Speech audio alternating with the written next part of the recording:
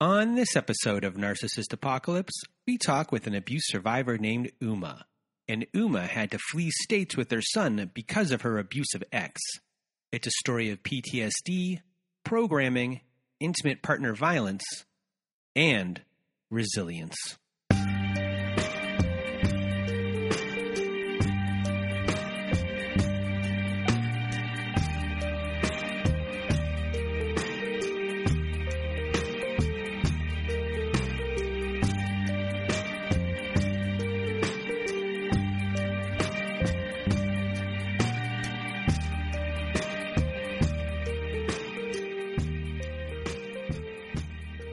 Welcome to Narcissist Apocalypse, everyone. And this is a podcast that gives a voice to survivors of toxic relationships. I am Brandon Chadwick, but my friends call me Chad. And thanks for tuning into this episode.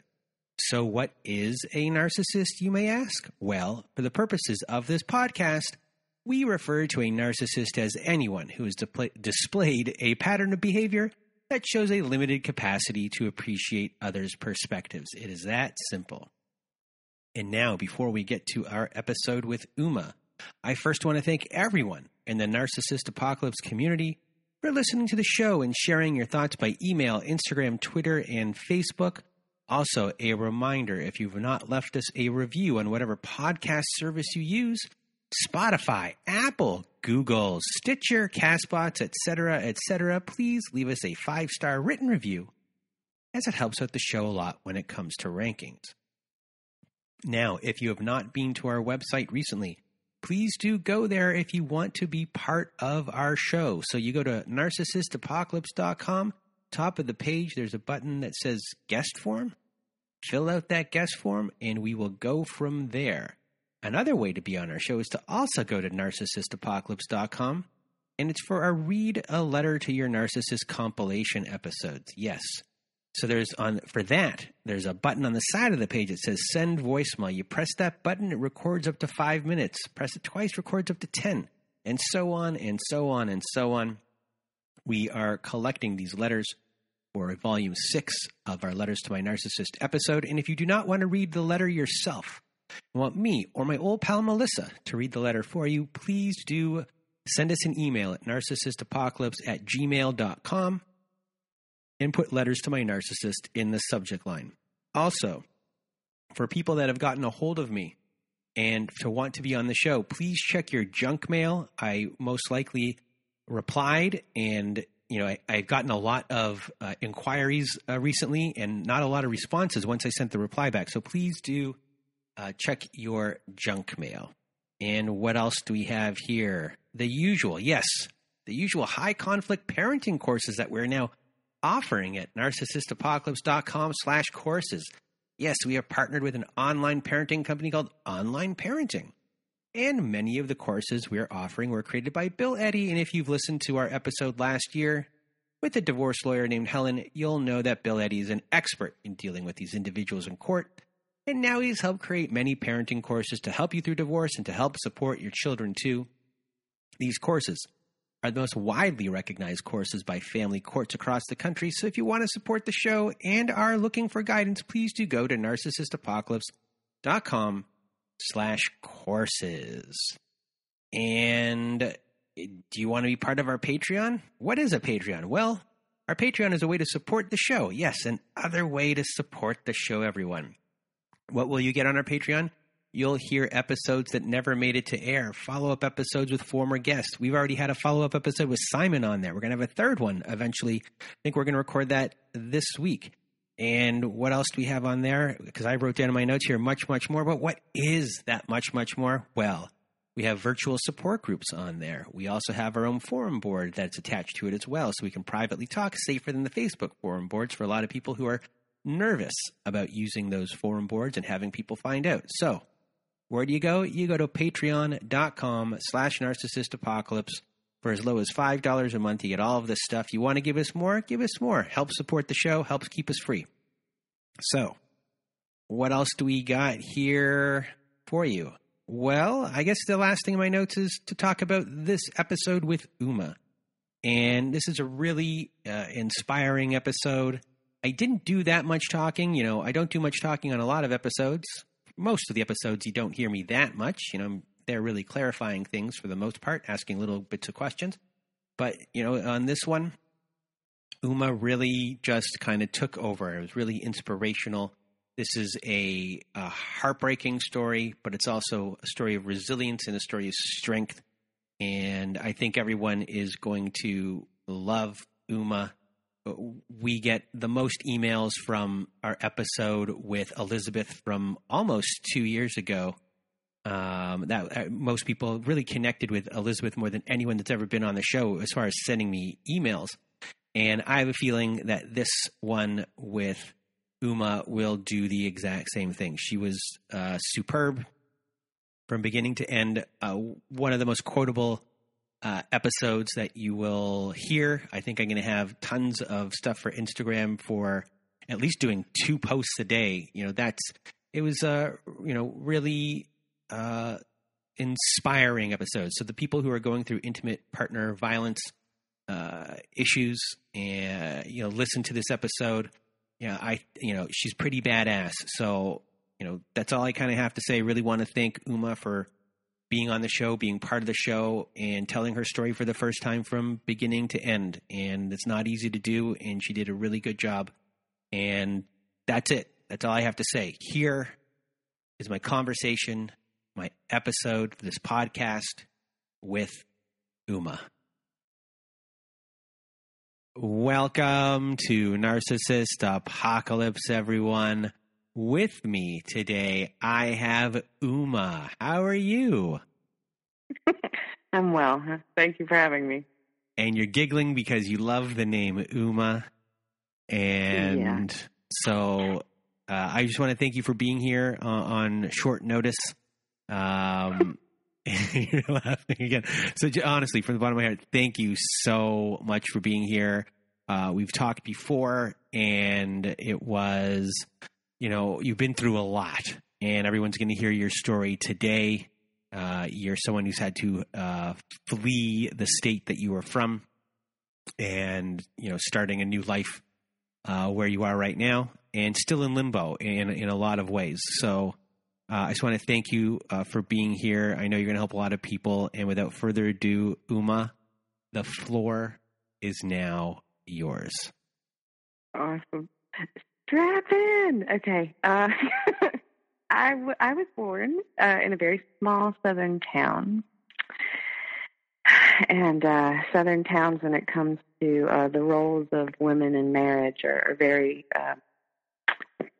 exact. You get married and you honor your man, and he makes the decision. And though I didn't subscribe to that at all, it was, of course, it's part of my programming. And I got my first professional job as a performer, a singer, an actor, and a stunt woman when I was about 20, in my early 20s, and I just left college, and I went against everybody's belief that I would fall on my face and that I couldn't do it. I couldn't be independent, on and on.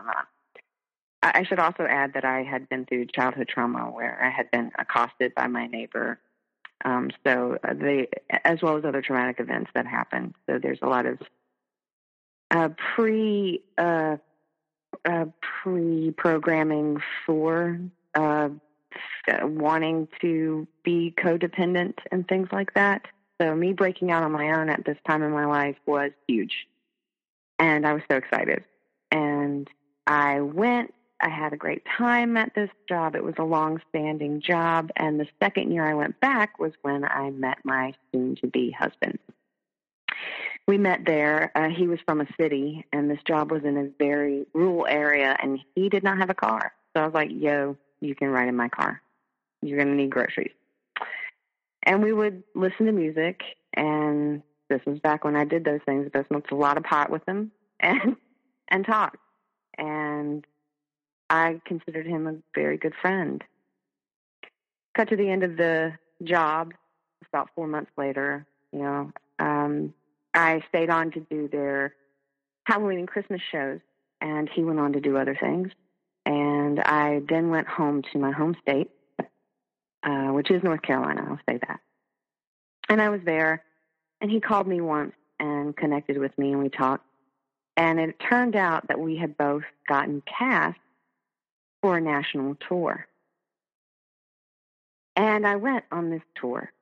And I don't know if other people have found this to be the same, but when you have your dream career in mind and you work really hard for it, researching it in a place where it's impossible to find research on, really just going off the fire in your belly, and you get it, and you're in your element for the first time, that is extremely intoxicating.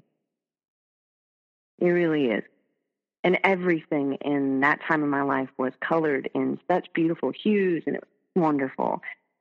And during that time, I had a boyfriend I loved very much, and we were together for about 4 years, but that boyfriend was always very jealous of anyone male who even spoke to me. And he could never put it down. And on the tour with my soon-to-be husband, let's just call him Jay, Jay and I had become really good friends, so I was telling him about this. I was like, I don't have any future with this person. I don't have any future with my boyfriend. I just don't. And that night, we all went out. We all went out and we went on the town. We went on Beale Street and we got toasted and had a great time. And Jay kissed me. I told him like 45 minutes earlier I was going to break up with my boyfriend, and he kissed me. And the relationship started on tour, and that's where it began. At the end of the tour, I had a choice. You know, I could go back home, or I could go with him. And this is where I should have seen every red flag. I should have seen it. You know, it came down to me paying rent on a place I'd never seen in the middle of New York. And I remember giving Jay the check, and he was so cold and defensive and frustrated and angry. And I had the check in my hand. I said, you realize I'm walking away from everything just for the chance to be with you. No promise of a future, but everything. My life before, yeah, it's crap, but it's mine. And I'm giving you like $800, $900 for a place I've never even seen. You could at least be kind about receiving this check, you know. And he got defensive and angry, and I'd never seen him like that before. And so in my mind, I justified it as, well, he's taking a chance too. He's scared too. He's committing his life to someone he never lived with, doesn't know much about. He's just being a male, ego-driven, misogynistic defensive. That's what I thought. And it is. I'm so sorry. That's my programming too. And so before we go to the next part, what is it that you like the most about him? I guess what has kind of got you to want to move in with him so soon, and like as far as love bombing, like how did your relationship kind of unfold? Now, when I say this is going to sound like I really highly value myself. I do not. I am just now learning what a beautiful soul I am. But he appealed to my intelligence. He was very funny. The sound of his laugh was very attractive. And he was really brazen. He would take on the establishment by saying, well, this isn't right. You know, we deserve to be treated better. He was very charismatic, very charming, an incredible singing voice, and very talented. And he was gorgeous. And we would, when you are in some sort of job where you end up talking about the human condition a lot, friendships, relationships, they move really fast because you're talking about such deep subject matter, you know? And that can be a veil, too. That can disguise reality very quickly, too. So, you know, he had a lot of qualities. And there were things that I had told him as a friend, like I had vowed that I would never be a mom. I would never have kids, you know. There's a lot of genetic death in my family, and I'm not bringing that on anybody. And I swore, and I told him, I said, you know, as a friend, I was like, I'm never having kids. I'd like to believe I could adopt one day, have money to adopt, but I'm not. I'm not having children. And he said, well, you know, if I adopted kids, I would love them just like my own flesh and blood. That kind of, those things made me fall for him, you know. That he was portraying himself as like this family man, you know. Yeah. You know, there's a loving family man, and that's something that was attractive to you because, especially in that sense, as far as the adoption sense, because, you know, you, in a way, you did want a family, but you were too scared to have one of your own. And here's a guy saying all the right things when it comes to that aspect of parenting and wanting to be a mom. Yeah. And I mean, we worked together for 4 months solid. We were pretty much together a lot. And then, you know, so there was, you know, he put in time. He had time to build that up. And when we were on tour, it was so beautiful and wonderful. And we're fighting with swords, which is a huge aphrodisiac for me. I'm so sorry. It is. I love stage combat. I love doing it. I love being a part of it. And he respected me as an actor combatant, and that meant a lot.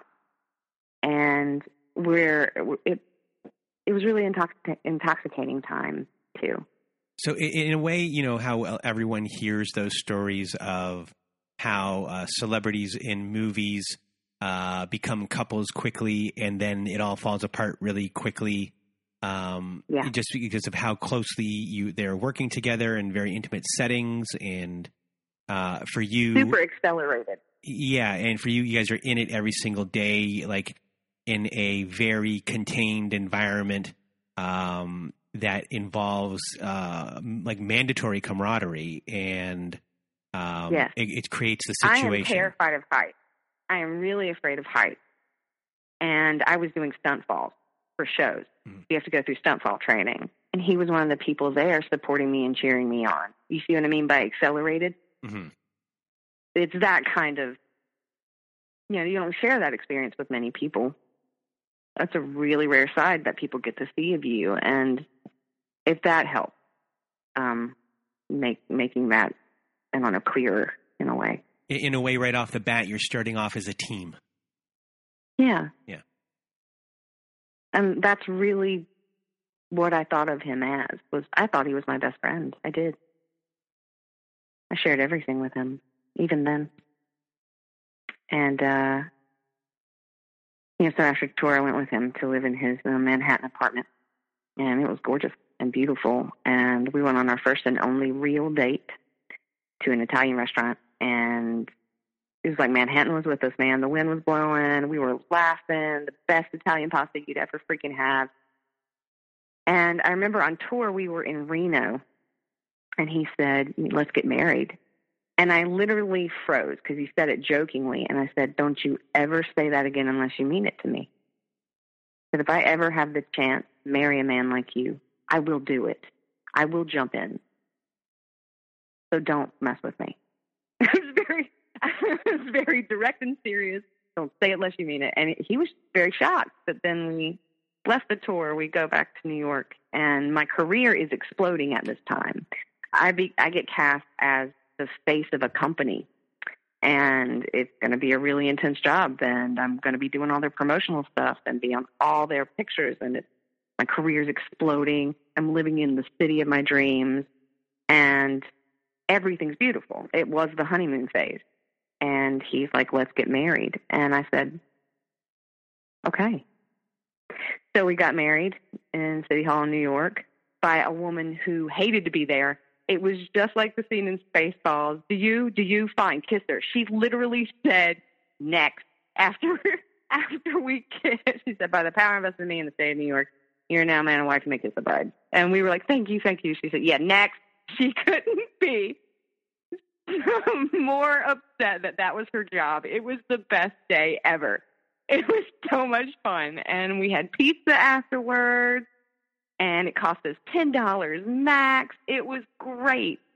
And then 4 hours after that simple little silly ceremony that I loved in all its silly stupidness, he changed into a completely different person, a person I had never seen before. And it was night and day. And that person got crueler and crueler and more vicious and more neglectful. And then I went to my dream job with him. We were both working together. And if you're an actor and you're working with your husband and he's also in the same field you are, that's extremely rare. And we did that for about 10 years.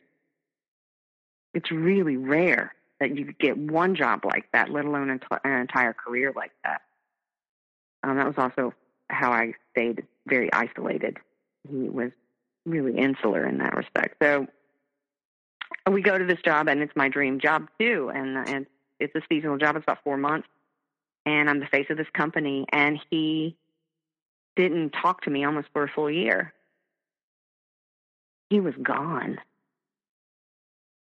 I was in such a state of shock. He was just gone. Finally, the season ends, and these people we work with were going to have a pirate party. They were going to have a pirate theme party. And they were going to make it awesome. There was a live band and, drinks. You don't know what's in those drinks, but they look pretty. And you're like, oh, well, whatever. It's a pirate party. So we had a ball. I dressed up. I was going out. And he danced with me. It was the first time in like a year that he looked me in the face. We were performing together that year, and there would be times where he would feel slighted, and he would walk off the stage and leave me there. And this moment happened, and he's looking me in the face, and we're slow dancing, and I just start to cry, and we get home, and everything's pleasant because you know how it is with the narcissist. You have to accept the happy when it shows up because you don't know when it's going to be there. That's how they keep you there too. And I remember saying to him, I finally just started to cry, and he's like, what is it? He was so kind, And I said, where have you been? Where the hell have you been? Where did you go? And he said, I'm here now. And I said, yeah, but where were you? Are you going to go there again? Where did you go? And he chose rage, and he raged himself out of the room. I don't think he wanted to be there in the first place. And nothing gets resolved, and just go on. So can you explain a little bit about the year where he was gone, and that meaning he was emotionally just not there at all for you? Can you kind of explain how it began, and maybe tactics of what would kind of go on during that time, and how you emotionally got through it when you noticed it, and things along those lines? Yeah, it's like just no presence. If you do get his presence, like he'll be beside you, but he's not there to be with you. He's a body. He's matter on the couch. And you could reach and touch him, and there would be no reaction. There's this thing that would happen, and this happened right after our son was born. He was gone again, just like that, where I would repeat myself 3 times. I could be sitting directly beside him, and I would repeat myself 3 times about, adult anything, a bill, a car payment. Didn't matter what it was, but I would repeat myself 3 times, and he would never answer me. He wouldn't even acknowledge that I was there. In public, he would sometimes, but you want to talk about him relating to me like he liked me? No. He would only do that very few and far between, and then when we would go home, he would completely just go back to his phone or completely not hear me. So I would have to ration what I would bring up to him by a matter of importance. And I knew that out of 8 things, I could try 3, but I guarantee you he'll only hear 1 if he hears 1. and just gone. And he would drink a lot, of course, and he would completely just be vacant. And if I did get his attention, he was normally angry for being disturbed. So if that's clearer. And when you would bring up the fact that he is being vacant, it would cause an argument, or would he not even listen to you? Normally an argument. But he was very victim narcissistic tendencies. He would, always pick that road. Always. Always. So that was just always where we ended up. And that was the year that my boss was sexually harassing me. And I told him about it, and they remained friends. I didn't tell anybody else about it because when I told him about it, there wasn't really much of a reaction. So I didn't want to lose my job. I knew where I worked was a misogynistic place, so much so that if I said anything, it would be me causing a problem during the season, and there would be no chance of me ever working for that company again, and I would lose all my contacts. So it would be the death of my career, and it was just starting. So, and he was still so distant. It was like he was countries and countries away, but he's sitting right there in the same room with me. And the only time he would be kind to me is if he was drinking and had turned me on to be the person to receive his monologues. And the only way I could engage in those monologues was to yes and him. Yes, and yes, and there would be no room for me in those conversations or anything that I would want. And the yes and thing is, it's an improv trick, correct? It is. Yeah. Hey, we're going to the store. Yes, and why don't we take this axe just in case we might need it? There might be zombies. Look at that, and the story starts. It's, so very good trick. It's how improv starts. The only way. So, yeah. Yes, and you can only contribute to what he wanted you to contribute to, That would be the only way I could have a presence. In a way, he talks at you, not with you. Yes. Yeah. Thank you. I despise that. And yes, that's exactly what it was. Then we started doing other things together. And whenever we had to drive somewhere, his license got pulled for drinking while he was driving, and he got busted. So I would have to drive, and we would drive all up and down the East Coast working, like sometimes 14-hour drives. And he would start belittling me, screaming at me, insulting me, berating me while I'm driving 13, 14, 15 hours. And we were working together during Christmas and a lot of things like that for this company that was it was just an ideal situation. Their promotions were slamming. It was in a mansion. They had their own private chef. You stayed in vacation villas. Choice. It was choice. And performing with him was so painful because backstage, even during costume changes, he would be berating me, or he would be stirring the pot to start something, aggressive questioning, reactive abuse, building up even from then. And then the minute we go on stage, he's who he's supposed to be. He's who's getting the paycheck, charismatic and everything like that. And my heart was breaking because I love this man. How can I not perform with this man? What is happening? And because I have all this programming of things being my fault, because I'm a woman, because I told people what happened to me when I was a child and it was never handled or dealt with, because I have that kind of programming, I would always assume it was me. And that only got stronger. He fed that a lot. Now, we did have good times. Yes, we had beautiful times compared to the fact that he did get violent. Not many times. Not enough that I would leave until the last incident. But it happened enough that I should have seen it. But to be honest, and I'm going to say this isn't about my situation in particular. It's about every situation when it comes to this kind of abuse. Everything we see says that that is okay. The movie It's a Wonderful Life, I used to love that movie. George Bailey grabs his future wife and he squeezes her so hard that you can tell he left bruise marks on her arms, and he shakes her. And we're told it's a great love story. The Princess Bride, for example, does the same stuff. The lead character, he's like, why didn't you wait for me? You could have sent a note. 5 years, you don't send a note, and it's her fault.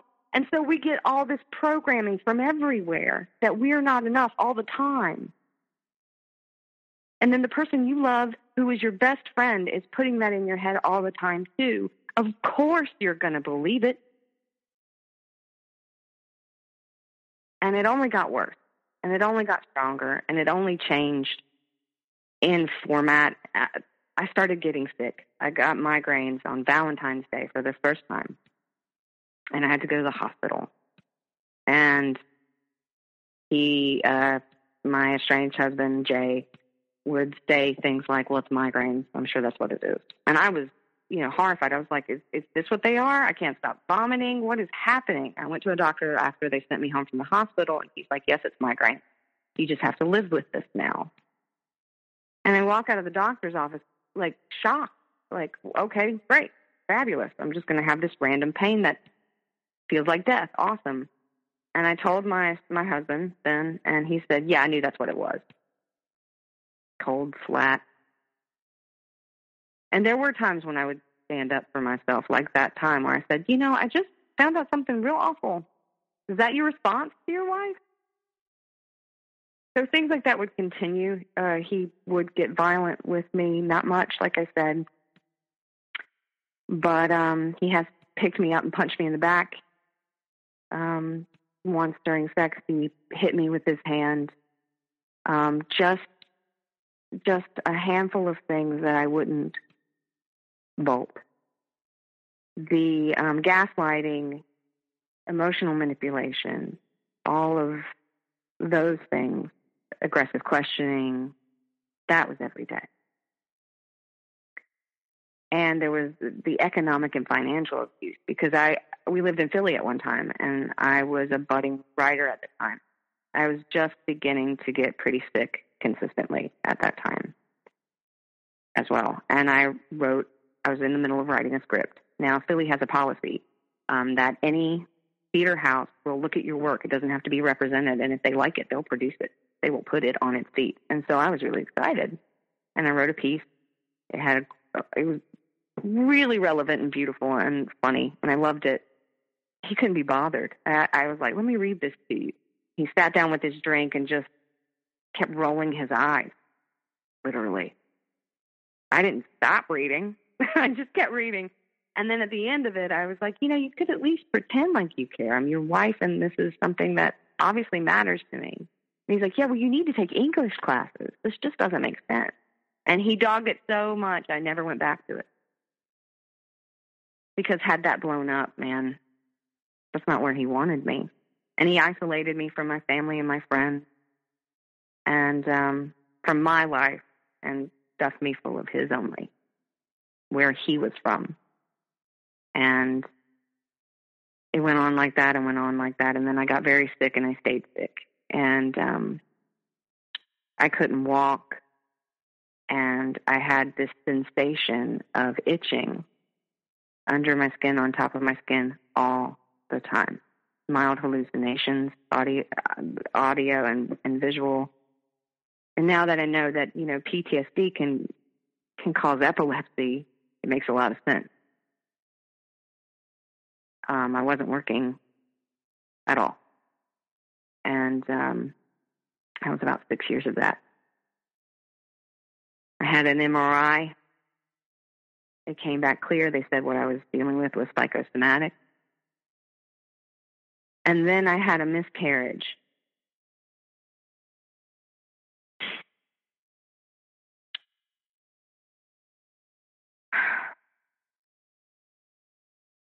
my next cycle, I started to think that I was pregnant. And I told him we had a lot of errands to run that day. So we ran them from 9 to 5. And when they were done, I said, can we get the pregnancy test now, please? We got some.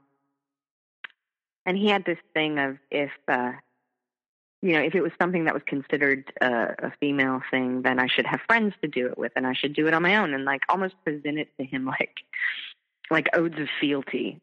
I mean, he isolated me, so I didn't really have any friends anymore other than the ones we worked with.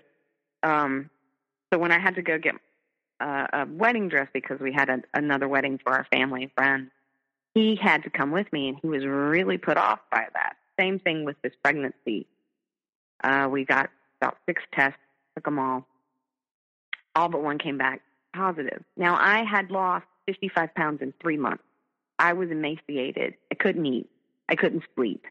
I was in the rabbit hole. I was so sick.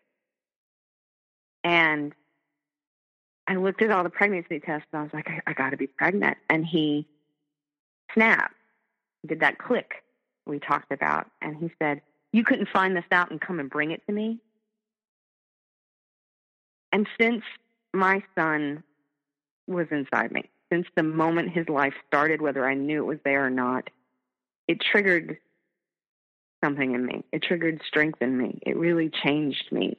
And in that moment, I looked him in the face and I said, oh, I'm sorry. Did we make this baby together, or did I make it by myself? It was the first time I ever stood up for myself to him. Because everywhere we went, he chose it. He always said, don't spend money. I never spent money. He spent money, spent all money, all of it. So I never had my hair cut. And the entire time we were married, I cut my own hair pretty much. I didn't buy makeup. I didn't spend anything on myself. My self-care was crap. And I had a moment where I was like, I don't know what I'm going to do. I'm too sick to have this child, and I don't think we'll ever be good parents. And I decided I'm keeping the baby. If this little thing is inside of me, as sick as I am, I owe it to fight for it. And he was elated. Shortly after that, he got a job as an artistic director. It was a very big deal for a big company, and we were very excited. A couple of days after he got the job, he got very drunk. And now I had been to the hospital while I was pregnant with my son for severe pain. I had severe pain from the beginning of the pregnancy. I couldn't stand upright. I couldn't bend over. It was really scary. It was terrifying. And we didn't know why, and I'd gone to the hospital, and they didn't know why. Well, my strange husband got drunk, started mouthing off, and this is the pattern that I saw the most, other than the daily crap that was the gaslighting and all the other things I said. He would get drunk, he would pick rage, and then he would kick me out. Now, it didn't matter where we were. We were on a national tour, and I had nowhere to sleep but inside a van. It didn't matter if we were in Jamaica, which he did on our honeymoon, kicked me out. He would kick me out. So this time I just left because I saw the pattern coming and I was scared. When I came back, he got violent with me. He held me down on the bed with one hand on my wrist and the other hand over my mouth. And I had to negotiate with him to pull his hand away because I couldn't breathe. It was cold outside and I was stuffed up. I had to literally. And he was like, breathe through your mouth then. And I had to negotiate with him to get his hand away. We ended up somehow talking. Well, he ended up talking to me after that. And I'm just in shock, sitting there going,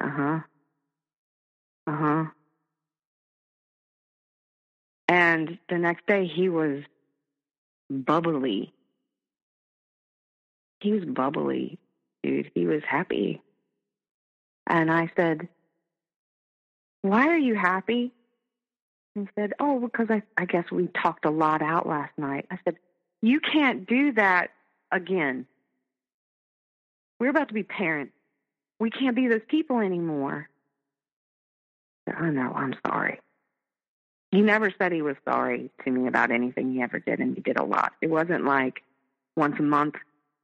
It was every single day there was a traumatic event of some type to piggyback a possible good moment. We lived in the tension phase, right? Because there's the honeymoon phase, the tension phase, and the explosion phase. We lived in the tension phase. That was where my marriage sat always. And he said he wouldn't again. And he went off on a 13-day retreat, and he called me one time. I was still having pain at the time. We didn't know what was going on. And when he would go off on a 13-day trip like that, and then you're by yourself, are you thinking to yourself at that time, like, do I leave? What's kind of running through your brain at those points? Are you like, we're having a baby, what's he doing? I need him to stay and be here, and like leaving isn't even in your thought process? Leaving wasn't even in my thought process. It wasn't. I wish it had been. Because at this point, I guess, as you stated before, you're thinking that maybe it's me. I've done something wrong, and you're stuck in a little bit of that cycle still at this point? I think at that point I was past that. Okay. And I was literally leaning on the word marriage. Mm-hmm. Does that make sense? Yeah. Yeah. And the fact that we were going to have a family. And the 13-day retreat was for his new job. I had my hopes all pinned on that. And while I was pregnant, he got, worse. The job was high pressure, and he took it out on me. He didn't physically take it out on me. He didn't have to. Belittled me all the time. He didn't want me to show up at work. And this was a place we had worked at before. It was actually the place we met, And so I'd show up with the baby and be like, hey, can I watch you work for an hour? And he would lose his mind. And it was awful. And whenever no one was looking, he was screaming at me. When I had the baby, like right at the tail end of it, because, he was a mess when no one was around. And sometimes calm. But, I have maybe 2 pictures of myself when I was pregnant. And when I say neglect, there was twice he forgot to get me a Christmas present. One of those years was when I had multiple sclerosis symptoms. Now, my mother has the same disorder. And if anybody knows what that is, it's literally where your white blood cells confuse your brain matter for an attacking virus so that your body attacks itself and causes holes in your brain. This is my greatest fear. No Christmas present. And the next time he forgot to get me one was when our son was born. The year I gave him our son. That's what I mean by not present. But when he was present, I was the happiest human being in the free world. I really loved him so much. I loved him so much that I thought I was fighting for him with himself. Because you don't think it's on purpose. We lived with his family, and his family was so messed up. They would fight till 6 a.m. every other night, and then wake up in the morning like nothing happened.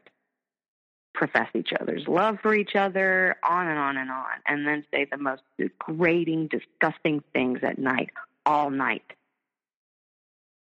And that's the house he was born and raised in.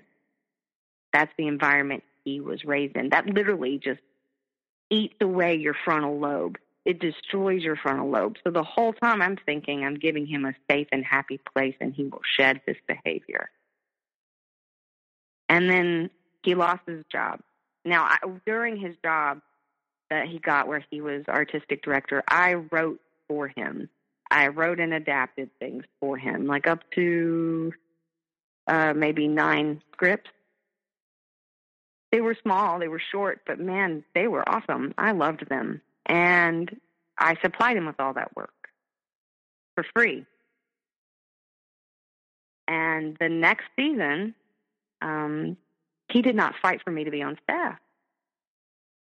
And it broke my heart so bad. And I had to reconcile that within myself to be a part of that marriage. Meanwhile, our son is beautiful, and he's grown up great. And then my estranged husband loses his job. And I've said that he's been violent with me, and he has.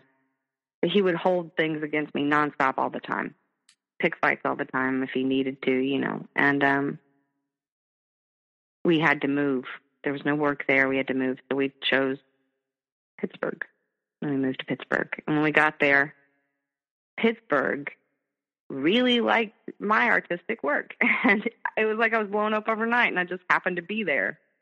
And he dogged it out, didn't want me to be any part of it. He's like, I'm not going to act ever again. I'm not going to be a part of this ever again. And on and on and on.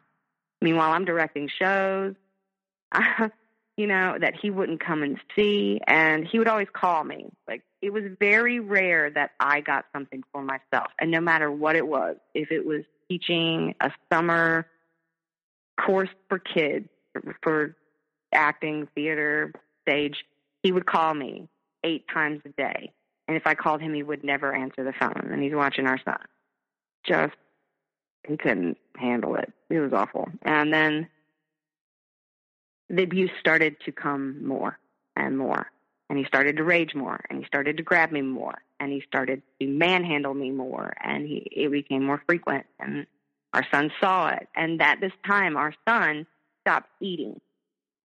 When we moved to Pittsburgh, he stopped eating. He wouldn't eat. He would bang his head on the floor. He was nonverbal, and he was 3.5.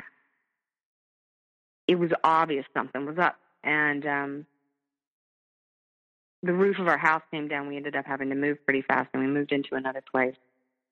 And the year before we moved, right before Christmas, he had manhandled me so bad. He did a reactive abuse where he would pick a fight over something that he was holding against me for 4 years that it was stupid. It always is, you know.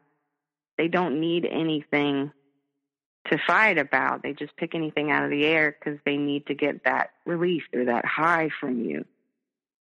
And so he did 4 hours worth of bullying and da-da-da-da. And finally I'm in a corner and I react back. I'm backed up literally against the wall and I'm scared. And yes, he's hit me. Yes, he's been physical with me. So of course I react back, and he grabs me by the shoulders and he swings me, and I just start like flailing, like girl flail, like hands out. I'm like, I don't know what I'm going to do, but I'm scratching something. And our son sees it. I call my parents. They take his side in a way. They were like, let's talk. Will you take that out, please? Yeah. Don't worry. I was writing it down 1 second after with a timestamp. Thank you so much. Oh God, I got sick to my stomach just saying that. I'm sorry. They asked to speak to my husband, so they spoke to him, and then that was it.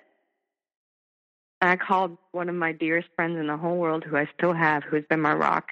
I told her about it, and she said, you got your bag packed, right? You're getting out, right? I said, I can't. And she said, yes, you can, and you have to. He put his hands on you. So I packed a bag. She signed me up for a bunch of places to stay, but around that time, all of them were booked. All the safe houses were booked, and by the time I got off the waiting list and one called me back, I had been convinced to stay. But not really convinced, because nothing's ever resolved. Got treated like it was all my fault. And, yeah, nothing was ever resolved. I just had my son there. And there's so many other incidences I can tell you about that I just don't want to, you know. But the night that really sealed everything for me was he got drunk. And aggressive, and the whole time I saw it coming for hours, about 4 or 5 hours, just belligerent, punched a dresser, and I'm like, can you just eat a sandwich? And put a Band-Aid on his hand. I was like, you're angry because you need a sandwich. You drank all this liquor before eating. Come on. There's a sandwich on the table for you. You know, wifely duties. Trying to get our son down for school the next day, and he's, you know, angry, eats the sandwich while he's at the table. She's knocking things off the table. And I'm like, I'm not reacting to this. I'm not taking the bait, you know. And he goes in the bedroom and he passes out, and the F word before he passes out, and I turn the light off, and then he wakes back up, unfortunately, at the time, and comes out and he hugs me, and I'm crying. Take that out, please. Hold on just 1 second. I'm going to mark that down. Yeah. But at the same time, can I call you back in 1 second? Because these weird pops started. So I'm wondering if I just redo the call. Okay? I'll call you back in 1 second. Okay.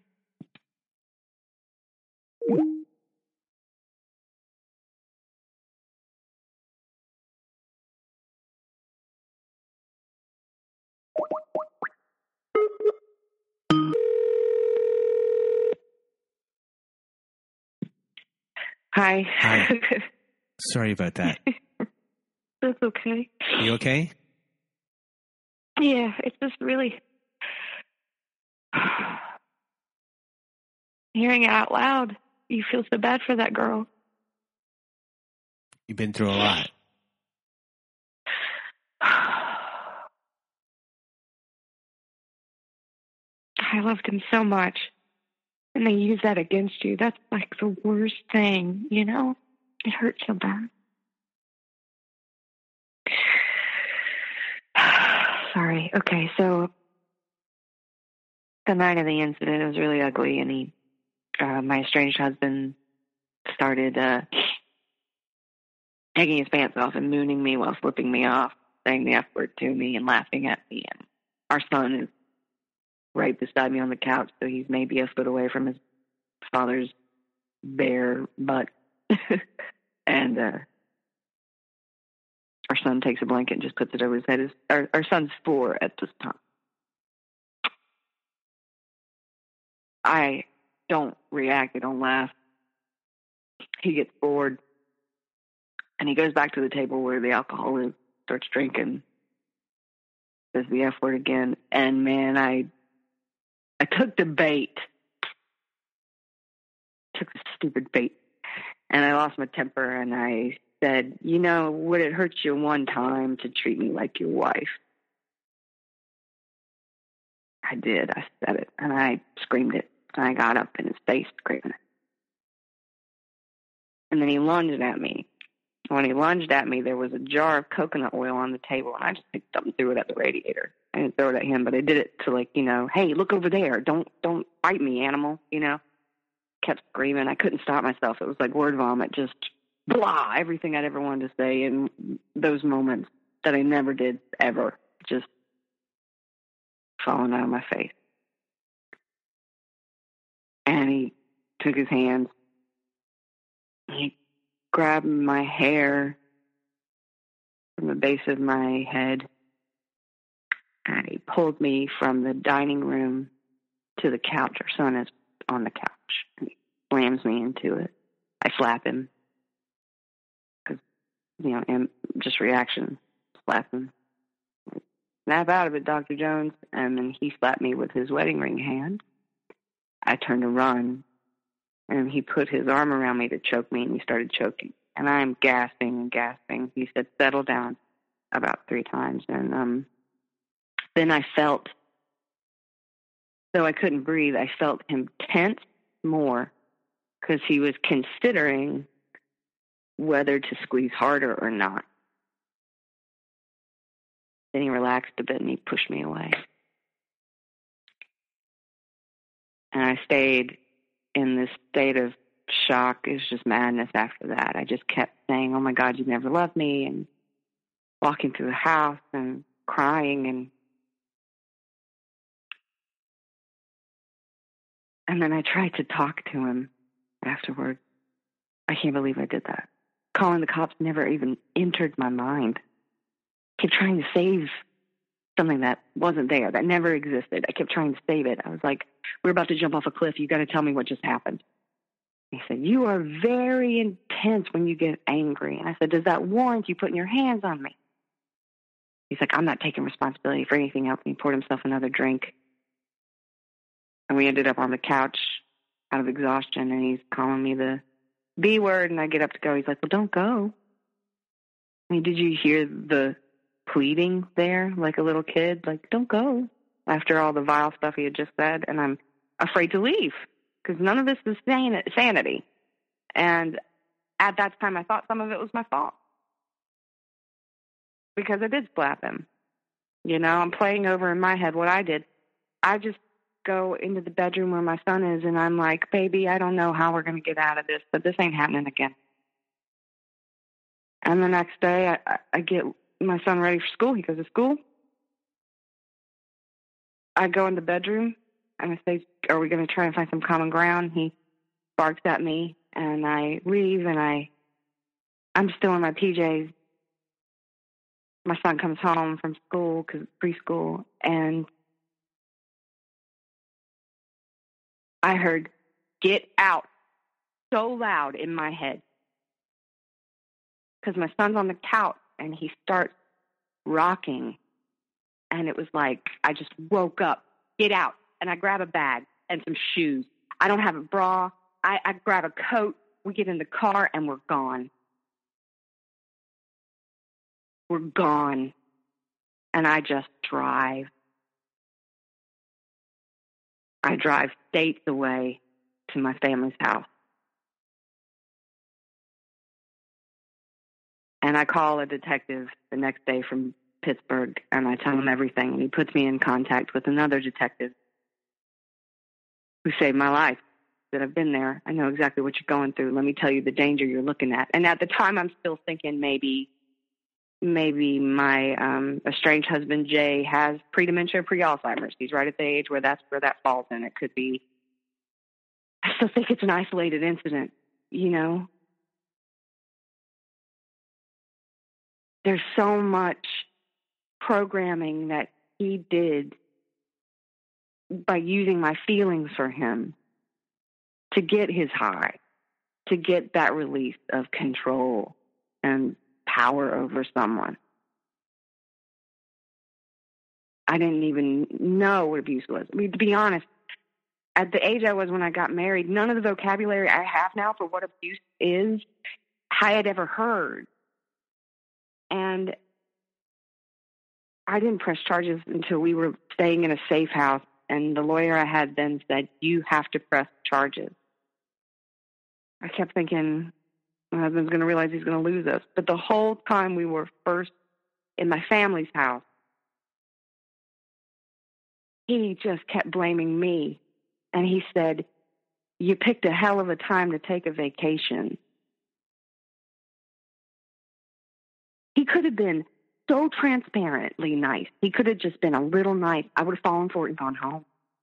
I would have. So quick. But he was like textbook abuser on the phone. He kept trying to pin the fight on me and pin it on me and keep pinning it on me. And he couldn't. He couldn't manipulate the situation to it being my fault. It was impossible. And it wasn't until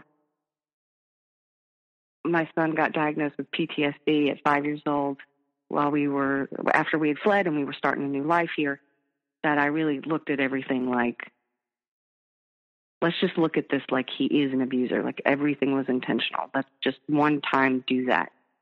And every random argument that never got settled, every put down, every just complete and utter lack of disrespect, the neglect, all of it made sense.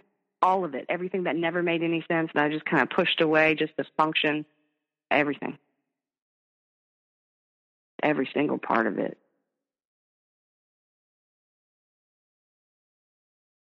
And now I'm here Custody has yet to be decided. It's been over 2 years. Took me a year to get an order of protection. I got it. He broke it in a week and a half. And when I reported it, there wasn't even a police report made about it. And what's really awful about this is that people who you are supposed to be able to contact to get help, to make reports, to have a paper trail, don't believe you sometimes, or they blame the victim. It's disgusting. People who have the job of being an advocate will still blame you for it. It's awful. And if I wasn't who I was, if I wasn't white, if my parents didn't have some sort of money and I didn't have a place to go, there is no telling what would have happened to me and my son. I can tell you that straight out. If we were in a safe house in Pittsburgh, right down the road from my estranged husband, we would have gone right back. Where could I have gone? And we're still fighting everything in court. I'm on my fourth lawyer. And the ridiculousness is just horrible. And when I testified in Pittsburgh against my still husband, the first time I went to Pittsburgh, it got continued. He recognized me, and he claimed a family emergency. He didn't think I was going to show up, and when he saw me, he literally was like, oh, there's a family emergency. So I had to go back again and testify. And that day, there were so many cases of domestic violence, and those women just couldn't even admit that it had happened. They just kept protecting their man, every single one of them. It was horrible. It was so horrible to watch. I was the only one. And it was terrifying. There were police that had to keep me protected. I literally stood against the elevators with my back towards the wall so I could watch him when he came into the courtroom. So I'd be protected, make sure I was by the cops. The amount of survival instincts that I have now. And like, you go through this process and, you know, you mourn somebody who never existed or maybe existed, but it doesn't matter. And mourn the life that you didn't really have and all that stuff. But what really is heartbreaking is that you feel brokenhearted for yourself because you see that person going through that and how hard they fought. I stayed emaciated after I got sick because I was told don't spend money. So I didn't eat 3 meals a day. You know, see how haggard I was. I see how much fighting I did for my family, and it was never there in the first place. And there are these twisted moments where, like, right after it happened and we were staying in a safe house, I got a job, and I thought I saw my estranged husband where I was working, and I literally raised my hand for him to see me because I missed him. And then I realized, oh, my God, if he's here to kill me. And then I felt myself tense to run, even before my hand came all the way down. And then I realized it wasn't him. And that's where I'll be. You know, I'll be in that survival instinct all the time, forever. Even when I heal, that will be there to protect me. And I see it everywhere. In politics, in government, in where I work, in my managers, it's just everywhere. Dysfunction and abuse. And the only thing that you can really keep with you is finding yourself. I'm so much better now. I am so healthy compared to where I was. Everything in my life is so much better. I don't live with abuse, and my son is doing great. I had a court order where we have to have FaceTime visits with my estranged husband, his dad, and since then, my son has started choking me. He's very confused. But he feels safe here enough to tell me why. I can't tell you what that feels like. It's huge. Watching this child that has been through so much be able to put it down and start to learn how to put it down himself without help. And things have happened to him in his father's household. It is clear. There was one day he ripped a metal shower bar out of a shower because he was afraid. But he is brave and resilient. And so the heck am I. I'm awesome and beautiful and wonderful and a freaking Valkyrie. And my heart breaks for me because someone didn't see that, and I've never had a real partner. But I don't need a real partner. I will be my own partner. And if somebody else comes along who's worthy of me, well, then they are welcome. And everyone deserves love. Real love. Not the love you're told is love. And not the love that you think you deserve because you feel so low on yourself. All I can say is make a plan. Make a real plan and get out. And when you get out, don't look back. It's not worth it. Know that there will be people that will blame you and never believe you. Family members and friends, just know that going in. And you stay firm in that, because this will mess with your head for the rest of your life. And you will always go back and go, is this me? Did I? That's not you. And it's not the truth. It's what someone made you think you were so you wouldn't see your own cage.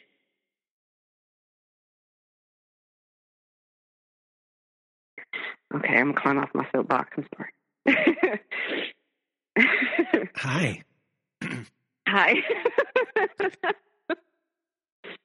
I think this is the best episode we've ever had. I hope it helps some people, man. How are you doing? We need it. I feel good. I didn't think I would. I feel really good. I think just like everyone who's been listening, you're hanging off of every word. And you told your story beautifully, heartbreaking, and you're coming out at the end of this strong, and I think everyone is going to think you're a badass. I'll tell you that right now, in the best way possible. Good. And before we started this conversation, I asked if this was the first time telling your story. And I think this was from beginning to end. So I guess, how does it feel to say it out loud and in some sort of way be clear of it, or be clear as far as, putting it into, because you were afraid to write it down. You didn't want to write it down. You had a fear of it. And in a way, writing it was a different form of reliving it than saying it out loud. So how is this for you? Oh, my God. I think I just realized I could write it down now. I think this helped me so much. I think I can put it down on paper. I actually feel relaxed when I'm talking about it. I think I could do it. Holy crap. Thank you. And I think I can. So, as far as, you and your son go and dealing with your husband in court, kind of where do you stand there? And, is there kind of, I think you also said before, what you haven't mentioned yet is that your son has had to talk to him on the phone, and that it's discombobulating for him. So how have you been dealing with that?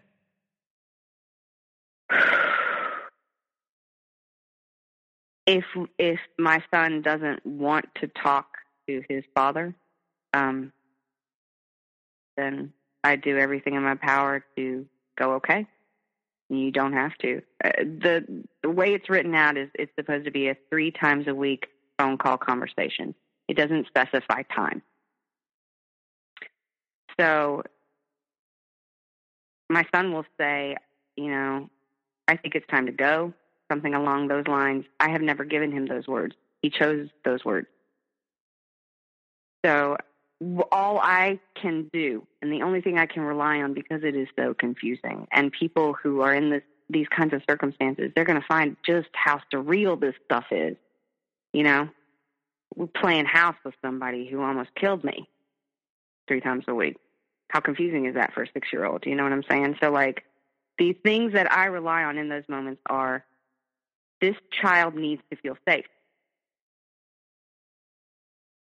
If he has a meltdown, that phone goes down.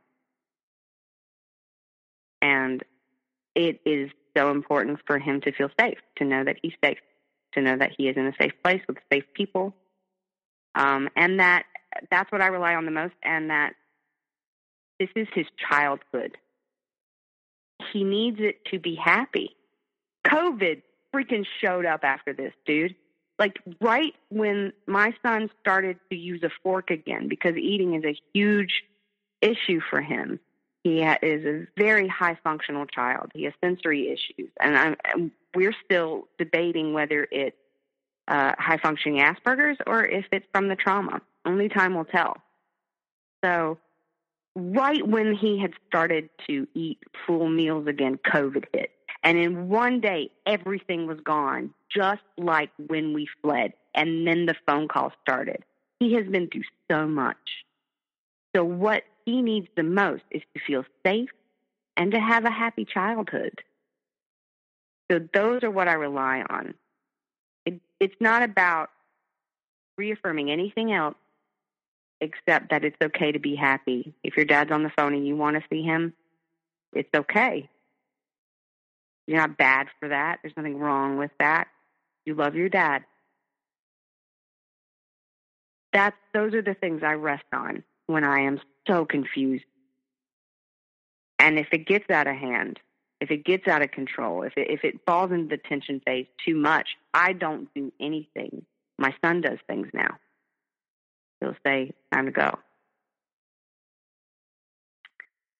The honeymoon phase on the phone is difficult because you miss that person so much. So when I did. Of course, my son misses him. So when that person shows up,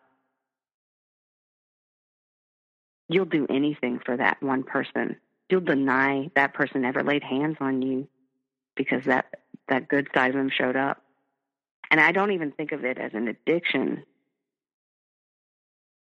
It's the person, it's like seeing someone's soul. Like, you assume that's their soul. That's the root of who they are. And even the last year of my marriage, my estranged husband said, I know I said that if we adopted some kid that I could love it as much as my own flesh and blood, but I couldn't do that. Just flat out said it. Like, what? He said it again. He's like, yeah, I know what I said. Da, da, da, da, da. I said, that's how I fell in love. He's like, yeah, but I could never do that. He said it like, where are you going to go? And it's like, that may be a part of their soul, that good person. That may be a part of them. It's not worth it because you have to sacrifice everything that you are and have and will be just to catch a glimpse of that person sometime. And that person can kill you. You have to see those flags and go. And get your paperwork, people. Get everything you can on paper. Don't be afraid to go to social services. Find out who you need to find out information from, and you go, and you do not stop until you get it all on paper. You keep it yourself. Hey, Bunny. Speaking of somebody just woke up. Hi, are you okay? Did you have a bad dream? No? You want to sleep in the big bed? Yeah? Let's go. You want to say hi to Kitty? Come on, let's get you in bed. You want water? Okay. Ooh, apple juice? Okay. Here we go. Oh, know, did you hear me talking all loud and passionate? Sorry, I woke you up. Hold on. Oof. Hey, guess what I'm doing? This is my friend I told you about who does all those classes for people like you and me who need help. So we're talking right now. Are you going back to bed, babe? Can I give you a big smoochie? Are you going to sit here? Are you checking on me, see if I'm okay? You are? Okay. Mwah. I'm okay. I am better than I've been in a bit. You want a pillow? No? Okay. Okay. Snuggle up. I love you. There you go. Speaking of fun, there's a little guy right here on my feet. I'm back. Hi. Hi. So everyone, also, the last time I spoke to you, I got to hear your son in the background because I called you a bit earlier than today, and your son is super smart, really intelligent beyond his age, very aware of things. You've heard that thing about trauma, that some people walk away becoming an empath, but it's not empathic nature. They just had to be aware of everything around themselves so they could protect themselves or stay safe, so they can detect the tone of a slammed door or things like that. He's not just intelligent. He's very hyper aware. Take this pillow, bro. I got two here. Look, take this pillow. Boom. Okay. And now he's got a big kitty right by his feet, so he's good. So as far as your healing process goes, will your healing, it's hard to say, like, will your healing begin when the divorce is final, or how do you begin to know where to start your healing in this situation? I've done a lot of talking to my inner child, which I never did before. Because I went through trauma, like I said, as a child. I was 3, and it never got remedied. It never got healed. There was no closure. And I never talked about that with anyone except my estranged husband. So now I'm talking to that little girl and asking her what she needs. And it's been incredibly helpful. Shadow work has been very helpful. That's certain steps you do to look at yourself in certain ways, like draw yourself how you see today, how you see yourself today. Draw yourself how you think other people see you. Things of that nature, and just research about how PTSD lives in your body so that you can become connected to your body enough to know when it's trying to tell you something. Mine was trying to tell me stuff for like 10 years, man. I was just like, it's cool. And my body was like, no, it's not. And I couldn't listen, but now I do. And if I get an emotion, I respect and love myself enough to honor that emotion. It has something to tell me. And it doesn't matter if I learn it immediately or if I learn it in a couple of days or a week or a month. I don't choke on it. I don't act like it's not there. I allow myself to feel it so I can be able to see it. Because I think a lot of people, when they've been so abused as we were, freeze. And you stay in a pattern of, why is this happening? Why is this happening? What is going on? And you stay stuck. Getting through being overwhelmed is a big part of it too, because you can. And that's the thing. It may feel unattainable, but that's not the truth. It's utterly attainable. And there are things you can do for yourself, even if it's just coloring on a piece of paper when you have strong emotions. It's a start. It's a physical start. Little things like that help a lot. And I have this amazing creature in my life, my son. Like I would choose this path every time because he's here, without question. my days are filled with the highest joy and like the saddest of the sad, yeah. But because he's here and I get to be with him and I get to do things with him and we do the silliest, funnest stuff, I'm having the best time of my life just being with him. And if the price is what I went through, fine. Do it over again. It's funny.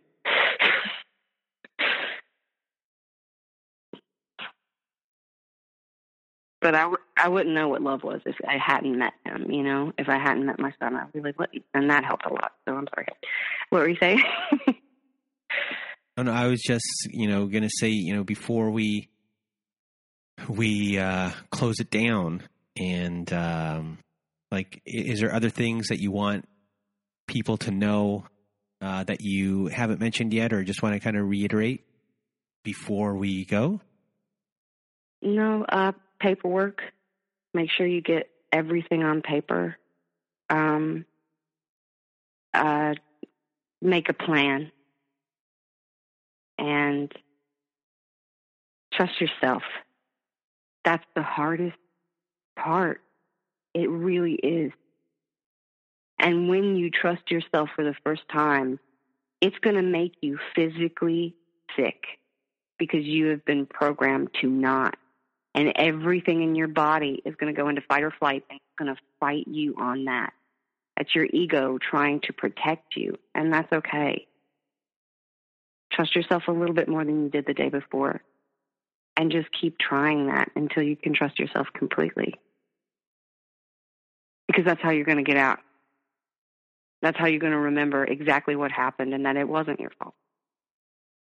Well, Uma, you did a wonderful job. You were wonderful today. You're a pillar of strength. And, our most requested episode from people emailing is our episode with Elizabeth. People email to talk about Elizabeth the most. And today, I think we're going to start to get so many emails about you and your story and your strength that's going to help a lot of people recover from what they went through and also help people leave what they went through. And you did just a tremendous job. You're a wonderful person. You're a wonderful mom. And I'm so happy to have met you today or the other day and talk to you again today. Hit me up in some text. I'm always here, and it's a real small town. And you're the first person to ever bring up Spaceballs. I never thought Spaceballs would ever be mentioned on this podcast. And I think we talked last time how I love Mel Brooks, and you brought up Spaceballs. So thank you for doing that. You're as well. I did figure out my favorite movie. I'll drop that in real quick. Oh, yeah. So, by the way, everyone, we were talking the other day. I asked you what your favorite movie was, and you didn't have an answer. But now, here we go. What is it? Yeah.